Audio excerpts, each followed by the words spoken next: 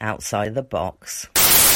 Hello, Hannah here, and welcome to this month's Outside the Box. In radically unconventional style, I'm actually by myself this month. Mickey has not been able to watch much TV for reasons, although now I'm thinking this is quite weird, me just talking to myself.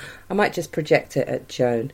Joan, I've got some telly recommendations for you. The important thing to say, though, is please keep listening, because you'll give me a massive complex if you stop listening, because it's me on my own. And also keep listening, because I have some decent recommendations of some great stuff to watch on television. I do. Sorry, I added that like I was talking to Joan. Yes, I do. I do have some good recommendations. You're a good girl. Anyway, I want to start off by talking about the Emmy nominations. I've got kind of a love-hate relationship with the Emmy nominations. They can be very, very, very wrong. A lot of the time they're very wrong. They can also fixate on some British TV shows way beyond when most critics, and indeed a lot of the audience, has generally agreed that these shows are past their sell-by date. Great example of this is obviously Downton Abbey. But I noticed they've also started to do it with Killing Eve. I saw the first series of Killing Eve, wasn't blown away, and all reports suggest that the second series was in no way as good. And yet here it is still popping up when, on the other hand, David Simon, America's Mirror, as I like to think of him, has two incredible series that were eligible for nomination this year. The third and final series of The Deuce, and also his miniseries The Plot Against America, which I will be talking about later. And yet nothing for David Simon, nothing for Zoe Kazan or John Turturro, both of whom are amazing in The Plot Against America, and like I say, we'll get to that. But also nothing for Emily Mead and nothing for Maggie Gyllenhaal for The Deuce, both of which I consider to be seriously erroneous decisions on their part. That said, when Emmy does get things right, it does get them very right, and the real winner, certainly in terms of nominations, is Damon Lindelof's Watchmen, which was absolutely tremendous. Probably, along with Succession and Chernobyl, just absolute top-tier television last year. And Watchmen has really cleared up here. And that's great, because what the Emmys got wrong previously was it gave The Leftovers categorically the best TV series of the 21st century and gave it 0. Absolutely squat. And I think 23 in total. I should have written this down. A lot of nominations for Watchmen. So if you can get it, I believe it's still on Sky. You might be able to get it on Now TV. Maybe even buy it. If you're a fan of the superhero ilk, you will probably enjoy it. But what I will say is, if you're not, and I'm not, you will still enjoy it, because it's absolutely cracking. I will be gobsmacked if Regina King does not walk away with the Best Actress Award in September. Also in the Supporting Actor Award, Yahya Abdul-Mateen III, Lou Gossett Jr. and Jovan Adepo, all nominated for their role in Watchmen. So sad that they're up against each other.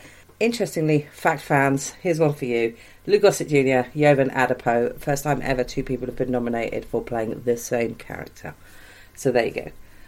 Okay, let's go on to what's actually on the television at the moment. I'm going to start with There She Goes, a British sitcom currently on the iPlayer. I'm not sure if... I don't tend to watch television as much when it's actually on TV, so I don't know if it's been on television in its entirety yet. Certainly still on the iPlayer, as is the first series, if you've not seen that. I think you probably, if you're going to start somewhere, I would suggest that you start with the first series, because characters develop a lot in this, and I think that you would lose something by starting in the middle. I mean, I generally believe that of anything, but I think it's particularly true of There She Goes. Series 1 was massively critically acclaimed. It's made by Sharon Horgan's Merman. It won Jessica Hines a BAFTA. The first series. It's now moved from BBC 4 to BBC 2. It's still only 5 parts, which is odd. I don't know. I've never known a sitcom come in 5 before, but it doesn't really matter, other than it will be nice to have more of it. It's about a family's experience of raising a child who is severely learning disabled, which sounds very earnest. It is most certainly not earnest. It was written by Sean Pye based on his own experiences, His daughter also has a chromosomal disorder. He said that he didn't want to create something that was really saccharine view of what life was like, but he also wanted something that represented how genuinely wonderful he found life with his daughter. I suppose what you would call his role, it's not, obviously, it's a fictionalisation. Simon is played by David Tennant, and Emily, his wife, is played by Jessica Hynes, as I've mentioned.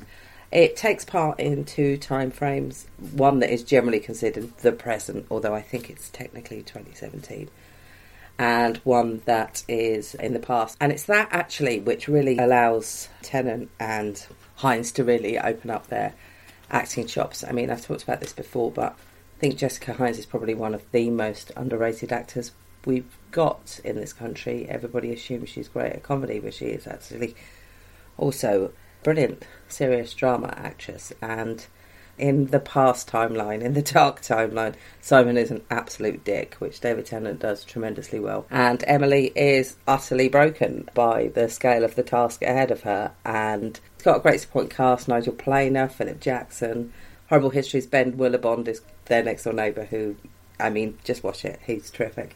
Also, Eden Mayhurst, their elder son, Ben, he's often overlooked. Obviously, I think that happens a lot to children who have another sibling with special needs, and he's completely brilliant. But I have to say, if we're going to talk about being completely brilliant in this, none of this would work if it wasn't for Miley Locke, who plays the older Rosie in Series 1 and Series 2.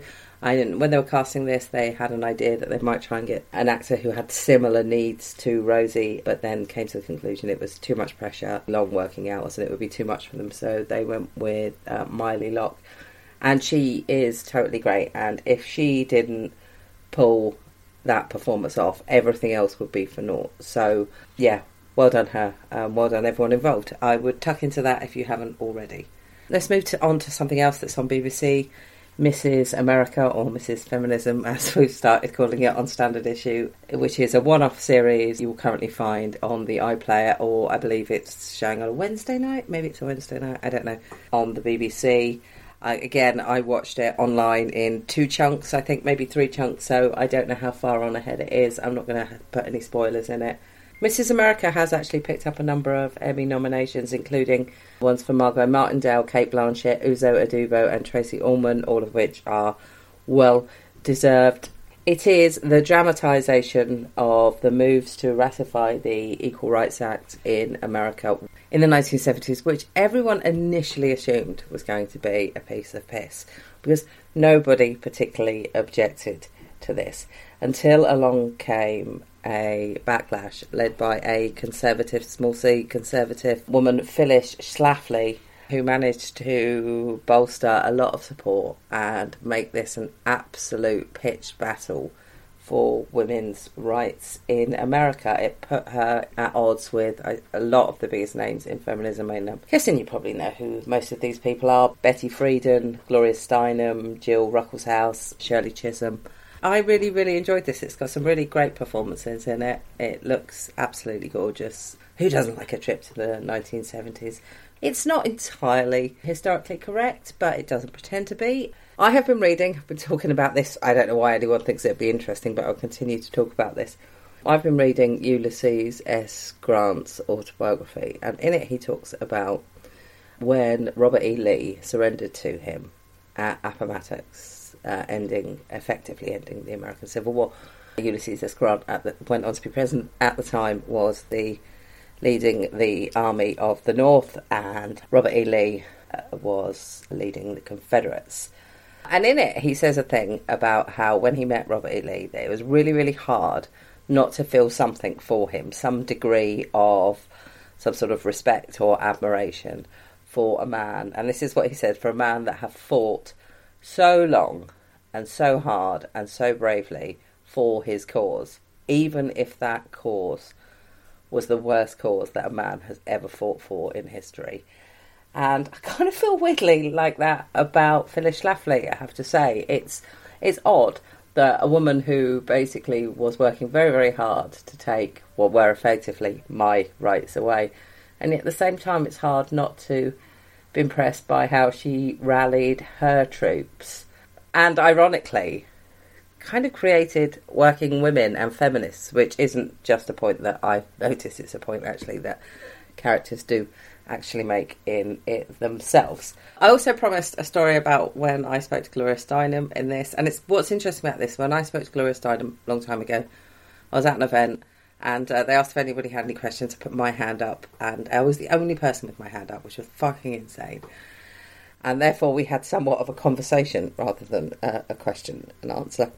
And I asked her if the Republican Party was forever lost to women. She actually mentioned Jill Ruckelshaus in her answer and said, you know, the Republicans used to have feminists in it and that she hoped one day that they would have feminists again.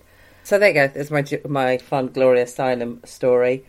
This Is America is in 10 parts, originally made by FX. Loads of other great people in there. John Slattery, Sarah Paulson, Elizabeth Banks. It's got episodes directed by Amara Santi. I mean, it's great. Since I haven't got anyone to discuss this with here, if you want to discuss it with me, I am on Twitter at @ThatDunleavy. I am going to go and feed my cats because they're driving me fucking mad. And then I will be back. Also close that window so you can't hear my neighbour's children screeching. And then I will be back to talk about Perry Mason and The Plot Against America, both of which I'm enjoying very much. Hello, I'm back. I'm not going to lie to you. My neighbours haven't got any quieter in the 15 minutes I just took to make a cup of tea. In fact, if anything, given one of them's just got a power saw out, they've got a lot noisier. So let's see how this goes. As I promised, I wanted to talk about a couple of dramas that are on Sky. I don't know how many of you guys get Sky. I also don't know if they're available on now. But I'm going to talk about them anyway because I think they're interesting. And if you do have the opportunity to watch them, you should certainly take it. So let's start with The Plot Against America, which is a miniseries based on, I think they call it a limited series now, don't they? I've given away my 80s childhood there. It's a miniseries by David Simon, who is a name you should all know, and longtime collaborator Ed Burns. And it's based on 2004 novel by Philip Roth. Now, I don't know if you can remember, but when we were talking about This Much I Know Is True, I was pondering why certain books took a long time to turn into television series or films, and how I'm always slightly suspicious. If it's an old book, it gives me the idea that perhaps it wasn't that good a book, or secondly, it's entirely unfilmable. So yeah, 2004 novel by Philip Roth. Why has it been hanging around for such a long time, waiting for people to make it? Well, if I tell you what it's about, you may be able to work that out yourself. Plot Against America is an alternate history, presuming that the 1940 presidential election was not won by Franklin D. Roosevelt, but by aviator, xenophobe, and populist Charles Lindbergh. Now, before your brain immediately leaps into some kind of, but that would never happen idea, it's actually not that crazy an idea. I know I talk about FDR quite a lot, and I certainly give the impression that he was incredibly popular, which he was amongst people who liked him. But he was a very divisive figure. It was very much you loved him or you hated him. And by 1940, there were a lot of people in America who did hate him. Also, he had broken, it wasn't yet the law that presidents wouldn't stand for more than 2 terms, was very much considered a gentleman's agreement, and he was breaking that by standing in the 1940 election. And also at the time, America was very much isolationist. The population did not want to get involved in the Second World War. In fact, before America was officially involved in the Second World War, which, as you'll know, took the bombing of Pearl Harbor to give Roosevelt the excuse he needed, he had actually secretly supplied the British without the American public's knowledge. Anyway, minor history lesson there. But, you know, it feels kind of topical when you start to use the words xenophobe and populist. Anyway, it focuses on a Jewish family, the Levins. Obviously, it's based partly on the childhood of Philip Roth himself. Morgan Spector and Zoe Kazan play a couple. They've got 2 sons. They're also raising one of their nephews. And their world begins to change quite considerably, given that the new president, he isn't just not fighting Hitler, he's also not fighting Hitler's ideas. Zoe Kazan has worked with David Simon before, obviously, in The Deuce, and as ever, there are a couple of familiar faces in here. Michael Kostroff from The Wire is in here, David Krumholtz, who is also in The Deuce. Some new actors for him. Winona Ryder plays Bess's unmarried older sister Evelyn, who enters into a relationship with a rabbi, played by John Turturro, who is actually on the side of Lindbergh. I want to try and do this in a spoiler-free fashion, but I will pre-warn you, it's dark. It is very dark. In fact, the last hour is almost unbearably tense, and given what happens through a huge chunk of it is a road trip through what can only really be described as the dark heart of America, it is very, very effective and kind of terrifying as you see life for Jews deteriorate in the US. It's worth pointing out, though, as well, that a lot of the things that happen in this that you might think, oh my God, thank God this is an alternate history and that never happened, did actually happen, but not necessarily to Jews. I mean, resettlement happened to Native Americans. It happened to the Japanese during the Second World War. Obviously, segregation was a real thing. So I think it's a powerful reminder that the worst case scenario doesn't always happen in fiction. It sometimes plays out in real life too. There's some really great performances in this. Zoe Kazan, as I mentioned earlier when I was talking about the Emmys, is absolutely proper robbed here. She deserved one, if not just for a scene in which she takes a phone call from a terrified child who is on their own, and she has to attempt to calm him down while all hell is breaking out at her end of the phone call. She has to tell this little boy that everything's going to be okay, even though she really does realise at that point it's probably not. David Simon's stuff is often quite inaccessible. Jen and I were talking about The Deuce and how The Deuce is his most accessible work today. I would say that this actually goes even further. If you want to jump in and watch some David Simon, this would certainly be the place to start. Morgan Spector also really, really great in this as a man who just can't not speak his mind in a world that has very real repercussions when a Jewish man speaks his mind. And I'm going to say, living in a world at the moment where the row about freedom of speech is literally raging on, I think this is a useful reminder. It's not just people who want to be able to say racist stuff at will that need to think about the protection of freedom of speech. So yeah, really interesting stuff. Great work. That's The Plot Against America. You will find it on Sky. Also on Sky, let's talk Perry Mason. To be clear, to start off with, I have never seen Perry Mason, the original television series. I'm guessing it's absolutely nothing alike, because that was on in the afternoon and this has dead babies and a man being literally shagged off a bed. I'm guessing it bears very little similarities whatsoever. In fact, what it essentially is a dark as fuck origin story about how Perry Mason came to become a lawyer. It's HBO, it's directed by Tim Van Patten, who has directed an enormous amount of great television, including, amongst other stuff, Boardwalk Empire. And that will probably explain why this feels slightly Boardwalk Empire. It's also got a touch of LA Confidential about it, given it's set in LA in a kind of very gumshoe world, a very corrupt police officer world.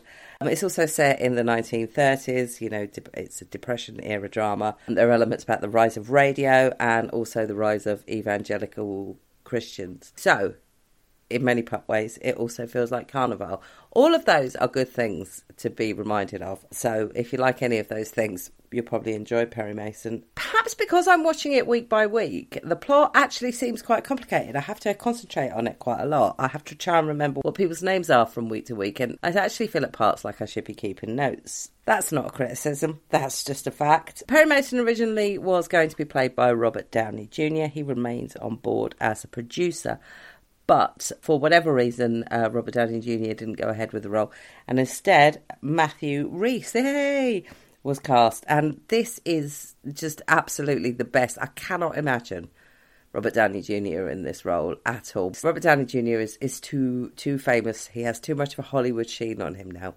Matthew Rhys is just the right sort of mix of incredibly talented, but he can pass as a member of the Great Unwashed. And he is totally brilliant in this, Matthew Rhys. Talking of totally brilliant, Canada's finest, Tatiana Maslany, also in this as Sister Alice, a preacher who comes into our hero's orbit.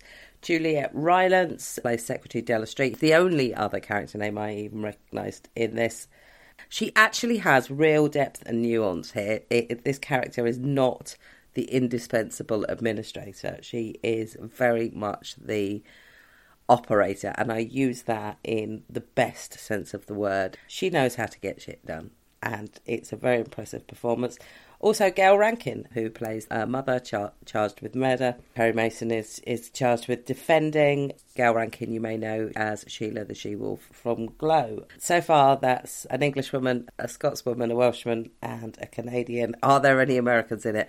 Not just are there any Americans, there is the greatest working American, Stephen Root, in his top form smarmy as a DA who is Mason's nemesis. This has already been renewed for a second series. I'm going to go ahead and say now, this strikes me as a series that is going to be absolutely terrific. But you have to kind of stick with the first series and just plough on. That's how Boardwalk Empire was at the start. And Boardwalk Empire turned into an absolute work of art.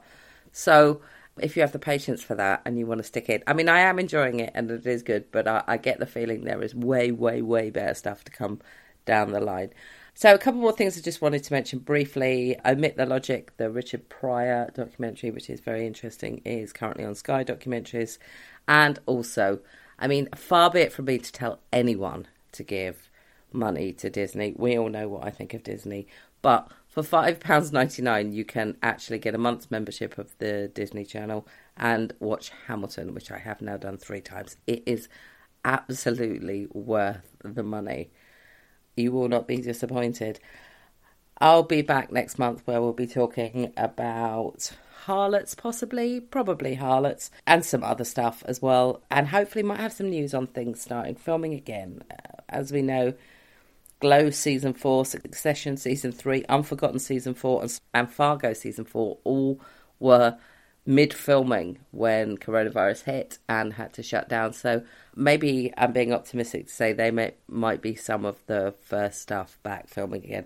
But perhaps that's just because that's the stuff I'm actually looking forward to most. I don't know. Perhaps that is wishful thinking on my part. Anyway, if you want to talk about anything that I've said, maybe just narrow it to that. Although also I am interested in stories about cats. I am at That John Levy. Until next time.